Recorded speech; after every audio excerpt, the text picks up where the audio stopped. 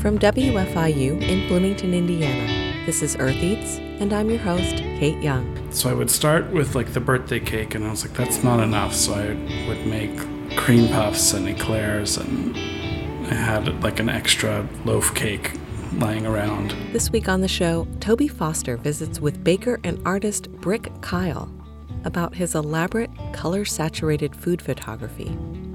And I speak with Katie Martin, author of a new book about addressing root causes of food insecurity and developing new tools to end hunger. That's all just ahead, so stay with us.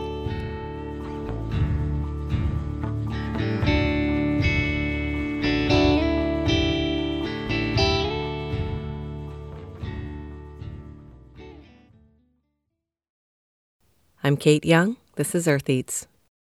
We're starting today's show with a story from producer Toby Foster. One of them titled Party for Jessica. I bought this adorable porcelain dog and made her a bunch of petit four and macarons, and she had a little party. I first met Brick Kyle when we worked together at the Owlery, a vegetarian restaurant in Bloomington, Indiana, where Brick still works as the baker. Hi, I'm Brick Kyle. I'm a photographer and baker and graphic designer in Bloomington, Indiana. I was always impressed with his ability to constantly come up with creative, new ideas for vegan desserts and his knack for bright, fun decorations for every different season or holiday, particularly his Halloween-inspired designs. Definitely at the Owlery, I can base things off of vanilla or chocolate, and there's a lot of roadblocks to that, but it's fun to get creative with different sprinkles or the candy eyeballs and different fruit flavors. There should never be anything just plain, I don't think. I wanted to talk to Brick after I attended a recent art opening that he was a part of. He was showing a really delightful series of photographs that all centered around food. Each one is wild and colorful, packed with different foods and beverages, surrounded by things like glasses, mugs, teapots, candles, books, plants, little statues, almost like a scene from a Where's Waldo drawing. I asked him where he got the inspiration for the series. So over the pandemic, it was the first time I'd had where I had buckets of time and a little bit of expendable income due to the unemployment. And so I started getting obsessed with finding different hobbies to fill my time. So I went and I started investing a lot of time into learning how to bake and finding the things that I wanted to make, little French pastries and cupcakes and cakes and whatnot. And I got really into learning about how to take food photography, and coming from taking portraits of drag performers. It involves a lot of color and sparkle and different lighting scenarios. So I wanted to apply what I knew from drag photography and portrait photography and do it with food. And I have a surplus of tchotchkes and platters and boards and stuff. So they're my little displays. I wanted to know more about the process of staging and taking the photos, the steps that go into the actual arrangements, and the techniques used for the photography itself. If I have everything baked, setting up and shooting takes 3 hours. I take bites out of the food and put it in with displays. There's little secrets everywhere, where I march gummy bears and spill bourbon and cut open cake and drip frosting. It's a very messy process. I learned about harsh lighting, so there's never any diffusion from the strobes that I use. So normally you would make it really soft lighting if you're doing food and make it, look approachable and edible. And I wanted to make everything crunchy and crispy and kind of reminiscent of 70s dinner party salmon platters, or something gross but filled with pink and purple sweets. I asked him to describe a little bit about how the process starts. I really wanted to make the Milk Bar birthday cake. I think a lot of these were around my birthday, so it was just I couldn't celebrate with anybody, so I might as well make the things I wanted to make or buy. So I would start with the birthday cake, and I was that's not enough, so I would make cream puffs and eclairs, and I had an extra loaf cake lying around. So it would start with like either a pastry that I wanted to make or like a tchotchke that I had that I wanted to feature. And one of them titled Party for Jessica, I bought this like adorable porcelain dog and made her a bunch of petit four and macarons, and she had a little party. Party for Jessica and several other prints are available on Brick's website, brickdkyle.com. I can definitely see the 70s dinner party inspiration in this one, with the bright pink pastries, bubbly red glass candle holders, and retro cake stands. You can also find Brick and his photography on social media. I guess check my Instagram. I have a few handles, like one for normie food photography, which is pdk_product. My main art page is Hey Brick Kyle, and a lot of my film stuff is at brickies_pickies, and my website, brickdkyle.com. Thanks for taking the time to talk to me about this stuff. Thank you.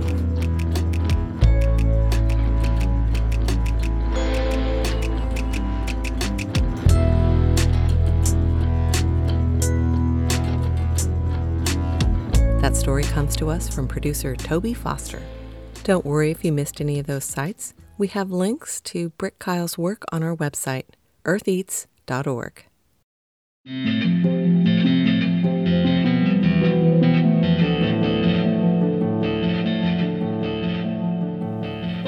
We'll be devoting the rest of the show to a conversation with Katie S. Martin.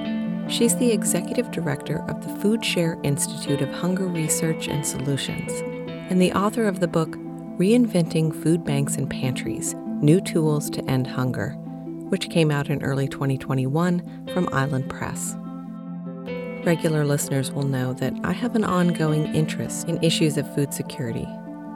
We've addressed it a number of times on the show, and I'm always excited to hear from people who are approaching the topic from new perspectives. Often the stories I hear in food media are reports about how long a line was at a food bank or how many more people have needed food assistance during the pandemic, followed by a call for donations to food drives.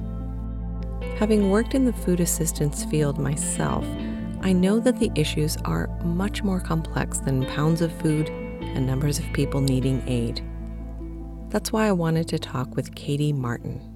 I'm Katie Martin. I'm the executive director of the Institute for Hunger Research and Solutions at Connecticut Food Bank/Food Share in Connecticut. Can you tell me more about that organization? What all does it encompass? So we are a regional food bank, and we're a member of the Feeding America Network, one of 200 food banks across the country. We are a food bank in that we collect and distribute millions of pounds of food to local food pantries, meal programs that then distribute food directly to individuals. And through the Institute, we serve as a resource for other food banks, food pantries, and community partners to build the capacity to create more holistic and long-term solutions to the problem of hunger.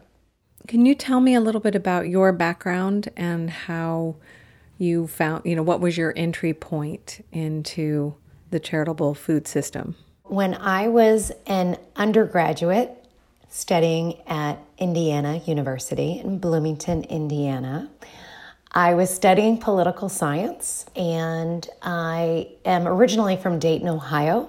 And so I reached out to my congressman from Dayton to do an internship to build my poli-sci repertoire. And I interned with him, and it really shaped my focus on the issue of hunger specifically. Congressman Tony Hall from Dayton has been a lifelong advocate for anti-hunger work domestically and internationally. And that really honed my interest specifically on this preventable problem of hunger in a wealthy country like the United States. So the book is Reinventing Food Banks and Pantries, New Tools to End Hunger. And the book is it's a guide for food banks and food pantries with the idea of really reimagining what they do, and how also you talk about a paradigm shift in how we talk about hunger. Can you explain what you mean by that? Sure. I think for most people, when you think about hunger, it's not surprising to think that hunger is rooted in poverty, that folks are experiencing hunger not because we don't have enough food in the United States, but because we lack justice and we lack a priority of creating a social safety net and other wraparound services.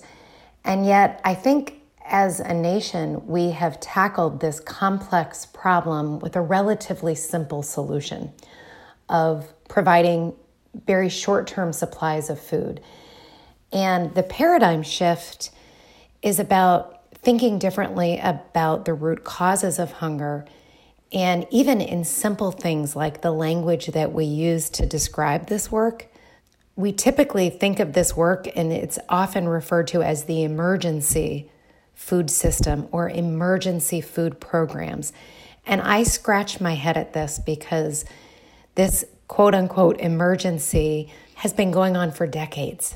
And I think when we focus on the emergency short-term nature of this work, it takes our eyes away from tackling those more systemic long-term issues that require political change, systems change, really looking at inequality and disparities.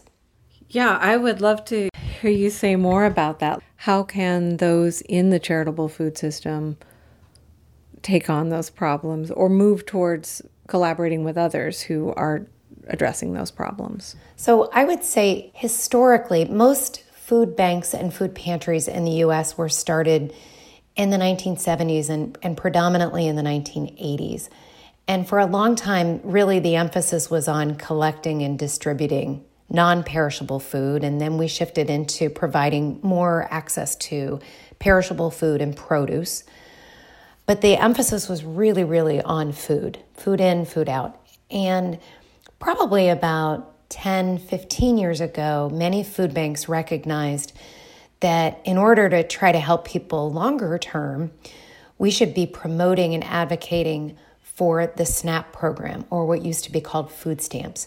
So doing some of that advocacy and outreach became a pretty common practice within food banks. And the majority of food banks nationally now do SNAP outreach.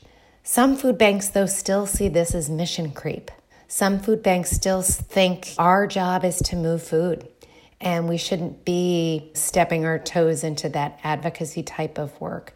Increasingly, though, I think many folks are saying we have to move beyond short-term supplies of food if we really want to be serious about our mission to end hunger or to prevent folks from needing food in the first place. So some food banks are moving beyond just SNAP outreach, but other types of benefits outreach, advocating and providing information about the earned income tax credit and affordable health care, child care, other resources. And as you mentioned, often that comes with collaborations, collaborating with other existing community partners that do that kind of work so that we can create more one-stop shopping for the people that we serve. Yeah, and I think, what you said about advocating for something like SNAP benefits, I think that people who maybe aren't that familiar with the charitable food system might not really think this through, but putting dollars in people's hands to go to the grocery store allows them to not only choose what they want, but it provides that dignity that you also talk about in your book, which no matter how welcoming and cheerful or a food pantry is, it's still not sort of the traditional way that people access food in our culture. And so it does feel stigmatizing sometimes to go to those places. And so I don't know. I just wanted to point that out, that like SNAP it's more efficient in a lot of ways, and it really allows the choice, the dignity, kind of the convenience. I just think that that's something important to point out. Well, and I'll just build on that in addition to all of those benefits, SNAP dollars put funding right into the local economy. So it puts resources into small businesses and helps support the local economy, and people are buying the food that they need for their families. So it is absolutely a win-win. I wonder, since we're talking about SNAP, if we could just talk a little bit more about what you see as the role of government in addressing hunger and addressing poverty, I guess, if we're talking about poverty as one of the root causes of hunger. Many people view the government as providing the social safety net for people to be able to live and thrive. The federal food assistance programs like SNAP, like school meal programs, like the Women, Infants, and Children program called WIC, are the first line of defense against hunger. So these programs were established predominantly in the 1960s, 1970s, and we know they work. So that when kids get school meals, they do better at school, they're less likely to be absent, they're more likely to do well in their lives. When people are receiving SNAP, they have better health outcomes, etc. It's a good investment for a social safety net. Similarly, I would argue that we have a federal minimum wage, and the name implies that it's the minimum amount by which you would need to be able to get by without other types of assistance. And it has eroded so much over the last few decades. I write about in my book how, when I was in high school, I made $3.35 an hour in minimum wage, and it's now federally at national level at $7.25. I mean, it just hasn't kept pace with all of the other expenses that we have today. So many municipalities, many states have higher minimum wages than that, but that really is the government's role to say this is the standard by which we need to have a minimum.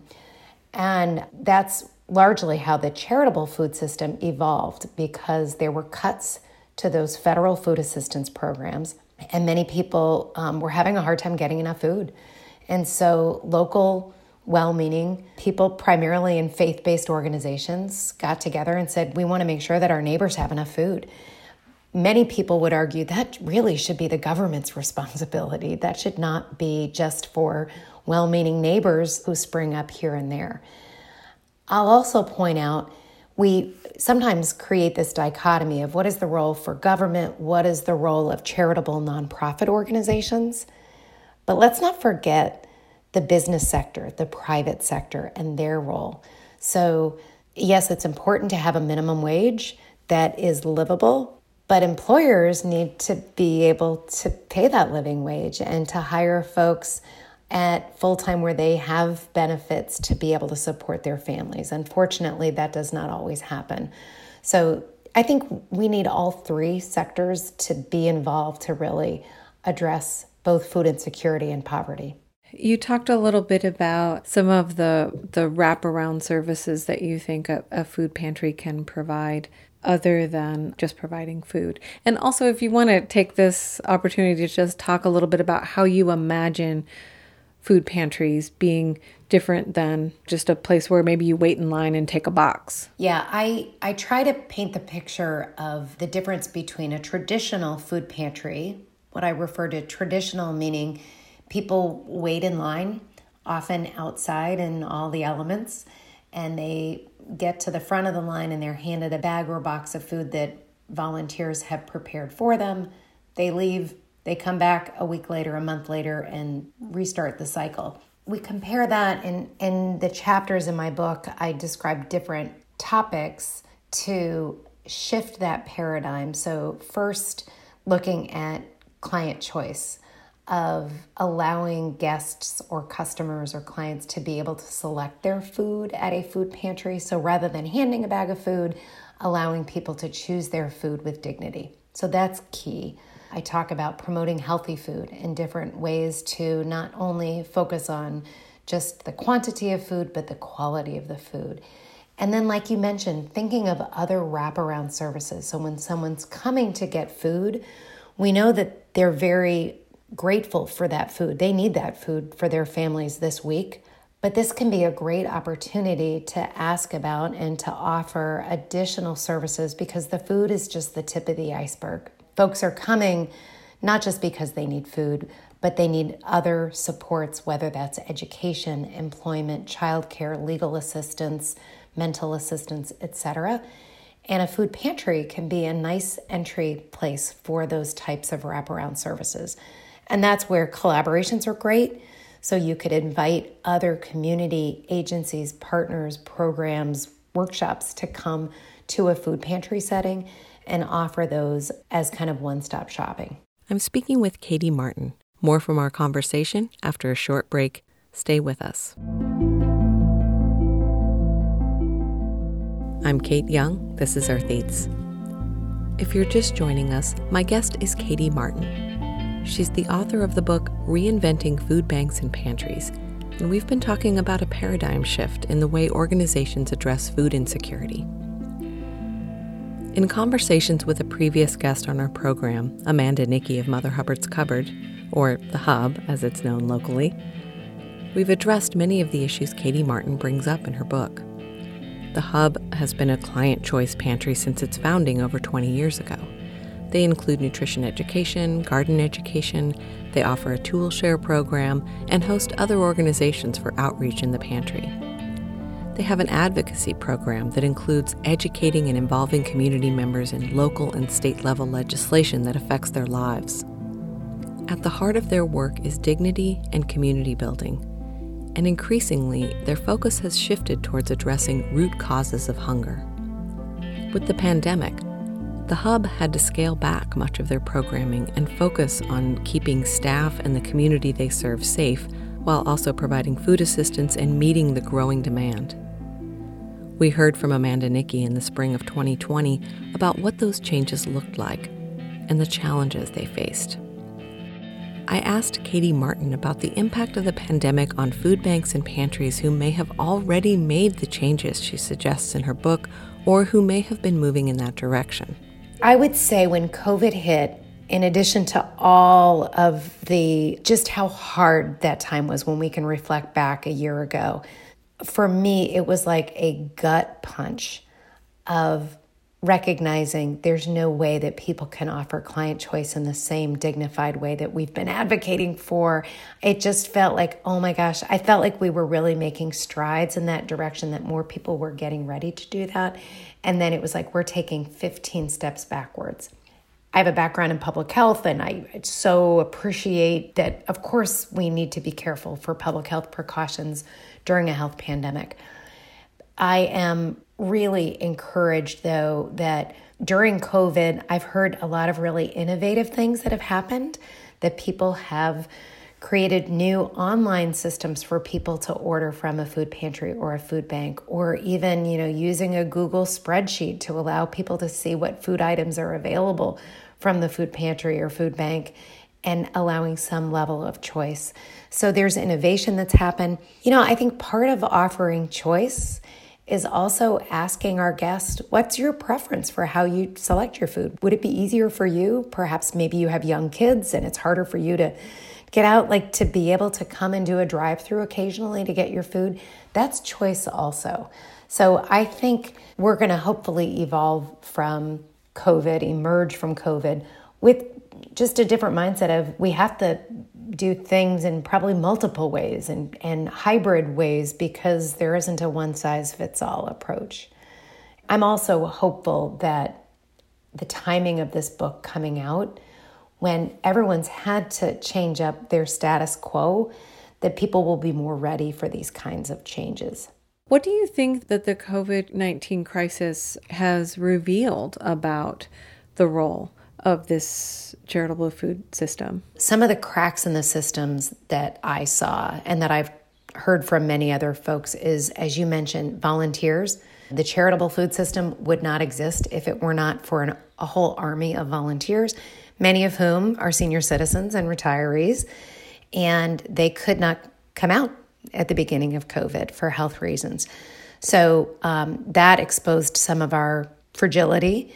The other thing that it really exposed in at least certain communities, in Hartford, Connecticut, where I focus a lot of my work, on paper, there are a whole host of food pantries available. So it looks like we're serving the need.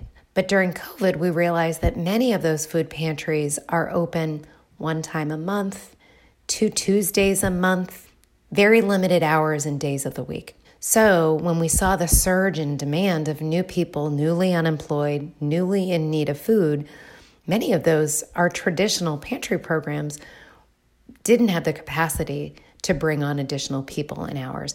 That's a clear limitation. And that's part of the vision that I write about in my book, is having more collaboration and perhaps consolidation of different agencies within a community to create more comprehensive, coordinated food hubs that are open multiple days a week, evening and weekend hours, that have full-time paid staff with living wages. It's really more of the type of agency that can respond to the need. I, for a long time, have been talking about COVID and the lessons we've learned from COVID and COVID specific. But I've been starting to shift that of referring more to 2020. That not only was it this public health pandemic, this global pandemic, but it was also the murder of George Floyd and our renewed awareness of systemic racism and the structural inequalities that existed before the pandemic hit, but wow, did that come full focus for many of us.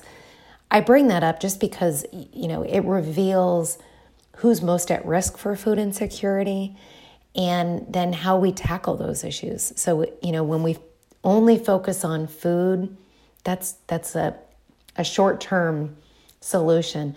When we recognize the underlying issues of why certain groups of people are much more at risk for food insecurity, then we look more upstream at more systemic solutions and why the advocacy groups and bringing people together at the community level to talk about what's not working, why that's so important.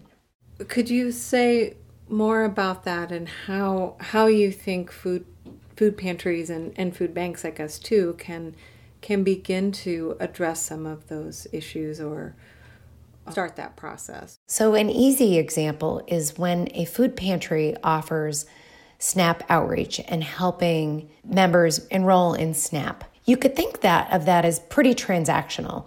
You're providing information, you're doing it in a confidential way to make sure you take down all their information and so that they can apply and enroll in the SNAP program.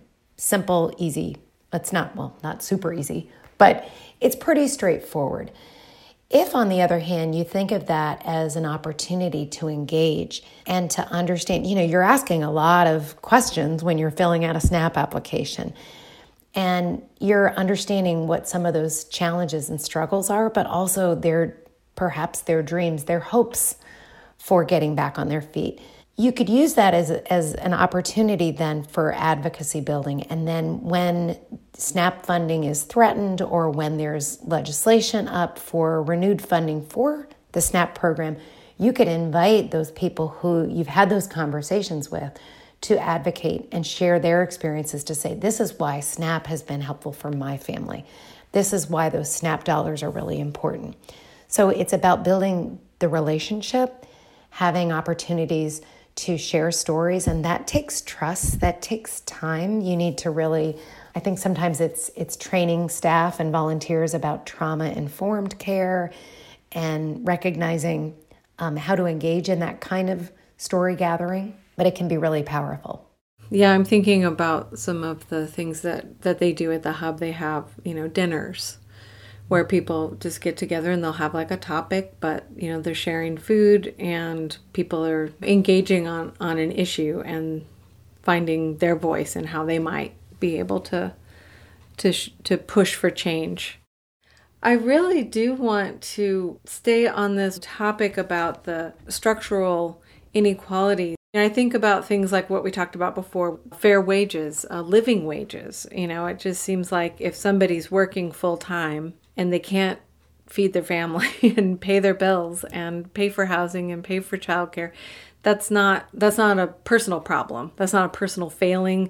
That's not something where they need a social worker to help them figure out how to be better or, need to learn how to cook more nutritious food. That's a problem that's outside of that. And I just am so interested in how organizations like food pantries, not only food pantries, but also homeless shelters and, all of these nonprofits that have all this expertise and knowledge about how these systems are working. How can we just like shifting that focus to those societal changes? I think it's acknowledging that those are at the root of hunger and food insecurity. Becoming aware of that and then entering into the political arena to be comfortable talking about them. I mean, I really think it starts there. For a very long time, I would say almost all food banks really kept outside of the political arena. They were apolitical. It was very bipartisan. No one likes to think about people going hungry. So this is an easy cause because we can collect and donate and distribute food, and there's nothing political about it. And unfortunately, the problem hasn't gone away.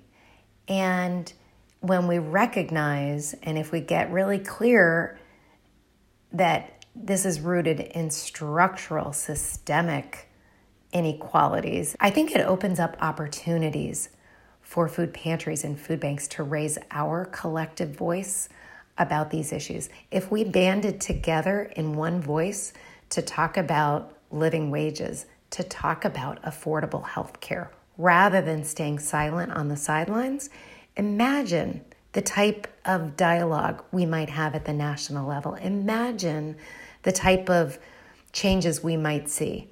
I think for too long we've been cautious and honestly just concerned about losing donors, losing supporters when we enter into that political arena. I'm hopeful that maybe some of these lessons learned of, how many Americans are clearly one paycheck away from needing food from a food pantry. I mean, we've all seen that now this past year. This isn't someone living under a bridge who's just really, made poor choices in their lives. This is all of us. Well, do you see the Feeding America network moving in that direction? And what about partnerships with, Walmart? And then what about pressuring Walmart to pay living wages? Does that get a little tricky? Absolutely. Yeah. It is the elephant in the room for sure. It is very complex. None of this is simple. None of this is, we just go out and advocate for, $15 minimum wage nationally, and that's easy. No, this is hard, but I'm encouraged by the direction at Feeding America. The relatively new CEO, Claire Babineau-Fontenot, is amazing. She gets this work, and I think there are increasingly more food banks and food pantries who are getting on board with more of these advocacy issues and really stepping into the arena. Not all. And I think, I definitely talk with food bank staff who say, we're in a more conservative state and this is going to be harder for us. So there definitely are challenges, but we have a new administration and we have certainly a lot of lessons from this past year of the role that government can play, the role that potentially private companies could play in this work. Yeah, I wondered when I first saw all of those images of those long lines of cars in stadium parking lots and what impact does that image have on people, just on the public, just to think about that's how many people, like you said, are one paycheck away. Because this was early on when people first lost jobs, that was the response. Right. And I think what we've seen is that Americans are so generous. We care about our neighbors. I think there has been an incredible outpouring of volunteer hours, of new people coming to volunteer. So people who, had flexible schedules and were working from home and chose to come out and volunteer. And then lots of amazing financial donations to the charitable food system. And then I think it's our responsibility as food banks and pantries to use that funding wisely to really make longer term investments so that we don't maintain the status quo.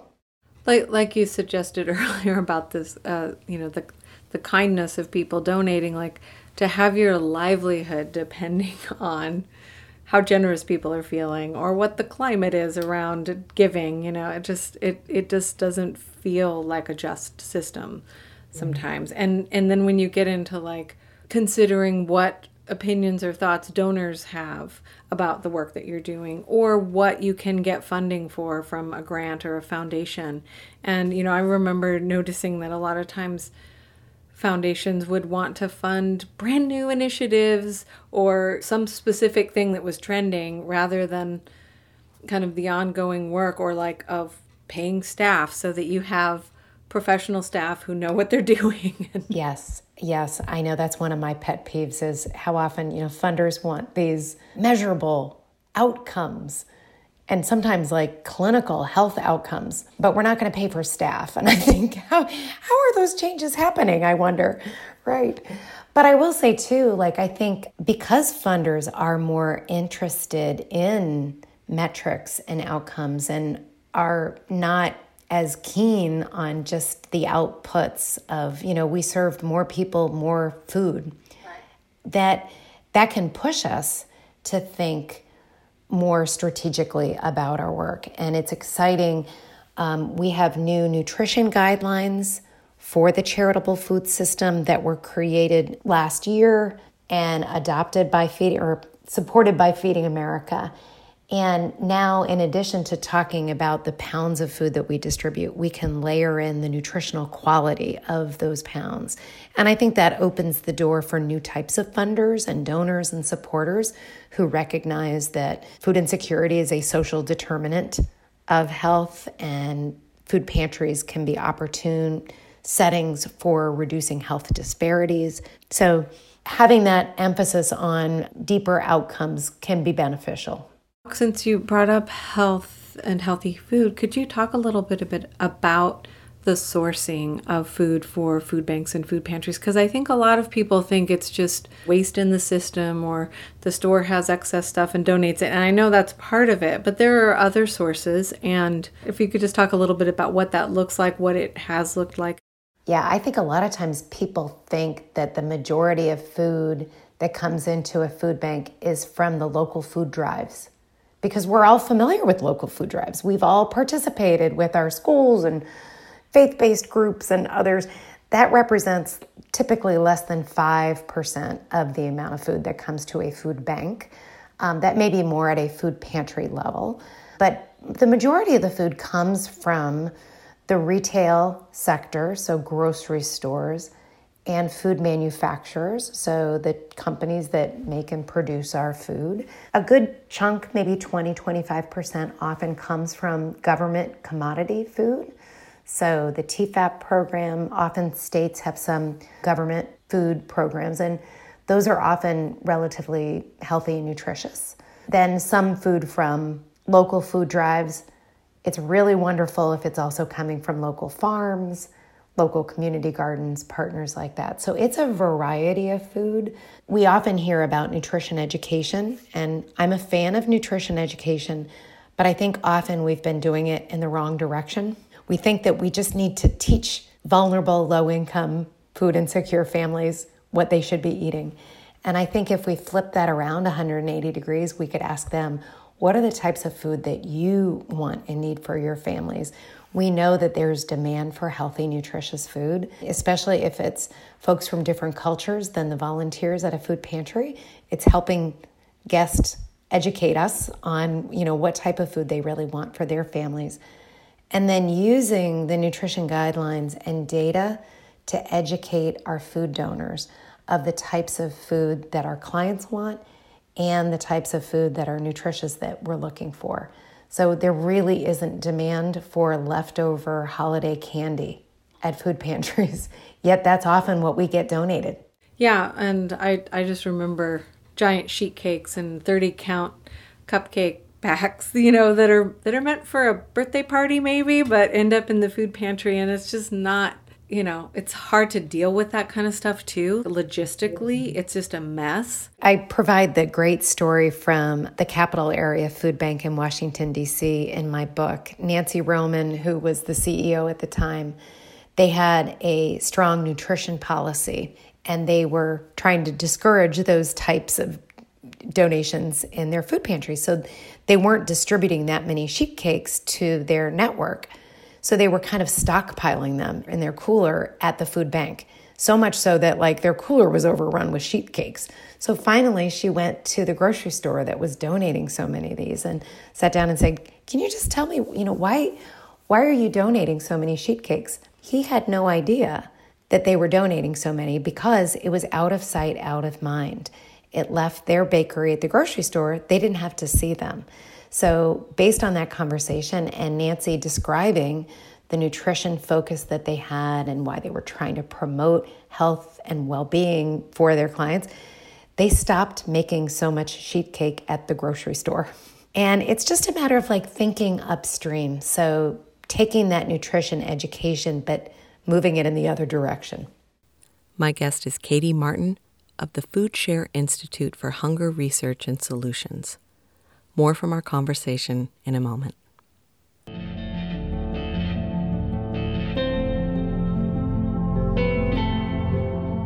Kate Young, this is Earth Eats. Back to my conversation with Katie Martin. In her book, Reinventing Food Banks and Pantries, she talks about the importance of diversity and equity within the charitable food organizations themselves. I asked her to explain what she means. Equity, diversity, inclusion, these are, new kind of buzzwords, but they're really important as we think of how do we make our work, our programs more equitable, more fair, more inclusive. And it's easy at a food bank level to think, okay, that's for our communities, and we want to do this within our, make our community programs more equitable. But I think it also starts within of looking at the staff and representation on key decision-making boards, including the board of directors. Do you have equity, diversity, inclusion in those decision-making functions? And if not, who else could you include at the table? So having people with lived experience who've experienced food insecurity on your board of directors can make a huge difference in the types of conversations that you have, the types of decisions you make, how you invest resources. We talk in food banks, there's this concept of the concrete versus the carpet. And the idea is that the frontline staff, typically the kind of the minimum wage entry-level positions are in the concrete. They're in the warehouse floor. And then the executives, those in senior leadership, have offices that have carpet. And it's kind of a simple distinction, but it's important if we think about how do we engage folks that are working on the concrete to help inform the decisions that we make, and how do we gather input to inform the work that we do. And other things like if we're advocating for a living wage at the state level, let's make sure that we're paying a living wage within our organizations. Let's start from within. Yeah, and same with, healthcare and... Absolutely. Yep. Yeah. It's so hard to deal with that with the kind of budgets that nonprofits usually are working with. Especially with what we just talked about, how a lot of times funders don't want to think about wages and benefits for their staff. They want measurable outcomes. Can you talk about anything as something that has really surprised you in doing this work, or, as you were working on this book, something that really stood out to you or surprised you or kind of knocked you off your feet? I guess I would say what surprised me is I would think about a topic and I would have some of my own lived experience from seeing this work in action. And so I wanted to share some examples of things that I had seen and witnessed. But then in doing research, wanted to flesh it out so that there are other examples to back it up as well. And I think what surprised me is there's so many innovative, cool things happening in communities around the country. And we have so much momentum for this work. So I'm a hopeful person. I'm a glass half full, but truly there's so much innovation already happening. We just need to continue to move forward. Do you believe it's possible to end hunger in America? It's a great question, and one I get asked frequently. People who will say we've always had hunger, it was in the Bible, we will always have hungry people. I think to some extent that's true. I think there is a segment of the population that will always need some type of basic charitable and or social service support. Folks that are struggling with a disability, whether that's physical, mental, someone with substance abuse issues. There are a segment of a population that probably will need some other help. That doesn't mean they have to be hungry, though. They may need other support to do that. But the millions of Americans who are food insecure and receiving charitable food assistance and also federal food assistance who don't want to be on the dole, they don't want to be receiving charity. We should reduce the number of people and households that are food insecure substantially. So I think there could be a role for food banks and food pantries for a long time in the future, but not the way that we function right now. I think right now it's set up where we don't have the social safety net and the federal response and corporate response for folks to be able to hopefully have a living wage and make ends meet. But when someone falls on hard times, my vision would be they would feel encouraged and welcome to go to a food pantry for help, but it would be a quick springboard. It would be like a trampoline effect. Like you go in and then are connected with other supports and resources, other skill building resources that you need so that it's a short-term stay, that you're coming to get the food that you need. And this was really how food banks and food pantries were designed decades ago. It was meant to be short-term. So someone would go, you would get food, and then you're connected to other resources to figure out, like, how do we help you, support you longer term so you don't need to keep coming back here. So the circle of people who would be going would be much smaller. And then also maybe when there's a larger crisis like COVID-19, maybe there's other other institutions that can rise to that challenge so that a food pantry or a food bank doesn't have to be the resource, have to be big enough to be able to handle something like that. That's right. And I think to get to that vision, we need more of that systemic political change to happen to support folks so that they're not living paycheck to paycheck. So that has nothing, the fact that before COVID, 40% of Americans said they could not withstand an unexpected $400 expense. The charitable food system wasn't there to respond to that. That's at the systems level, that we've had income inequality that has grown so that people can't afford their basic needs. Right. So for the listener who is saying, well, then what should I do? Because of course, especially now, these organizations do need support. But in addition to that, what would you recommend someone do who wants to help on that more kind of systems or structural level? My intention with the book was to provide inspiration and to help spark that sense of imagination and to dream bigger, aim higher than we have previously. But also, I wanted it to be really action-oriented. So at the end of every chapter, I have action steps that you can take today. I think it really depends on where people are in their journey and what role that they're playing. If they're donating twice a year and they're organizing a food drive, there are steps that you can take. If you run a food pantry and you're thinking about one next type of move, there are steps that you can take. If you work in an advocacy organization and you're newly interested and focused on food insecurity, there are steps that you can take. So there is not one simple action step, but there are many, because that's really how it's going to happen. I know that folks who work in food pantries are often on shoestring budgets with all volunteers. And the last thing I want is for folks to get intimidated and say, well, that's too hard. We should just stick with what we're doing. What I really want to encourage people is, you know what? Take one step.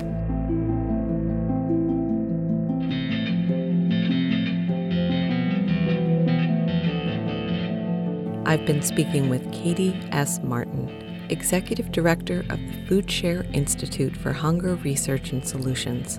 She's the author of Reinventing Food Banks and Pantries, New Tools to End Hunger, published by Island Press in 2021.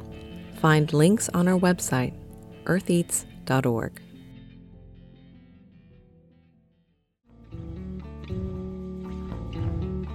That's it for the show this week. Thanks for listening. We'll see you next week. The Earth Eats team includes Aobon Binder, Mark Chilla, Toby Foster, Abraham Hill, Peyton Knoblech, Josephine McRobbie, Harvest Public Media, and me, Renee Reed. Special thanks this week to Brick Kyle and Katie Martin. Our theme music is composed by Aaron Toby and performed by Aaron and Matt Toby. Additional music for this episode comes from Toby Foster and Aaron Marshall. Earth Eats is produced and edited by Kate Young, and our executive producer is John Bailey.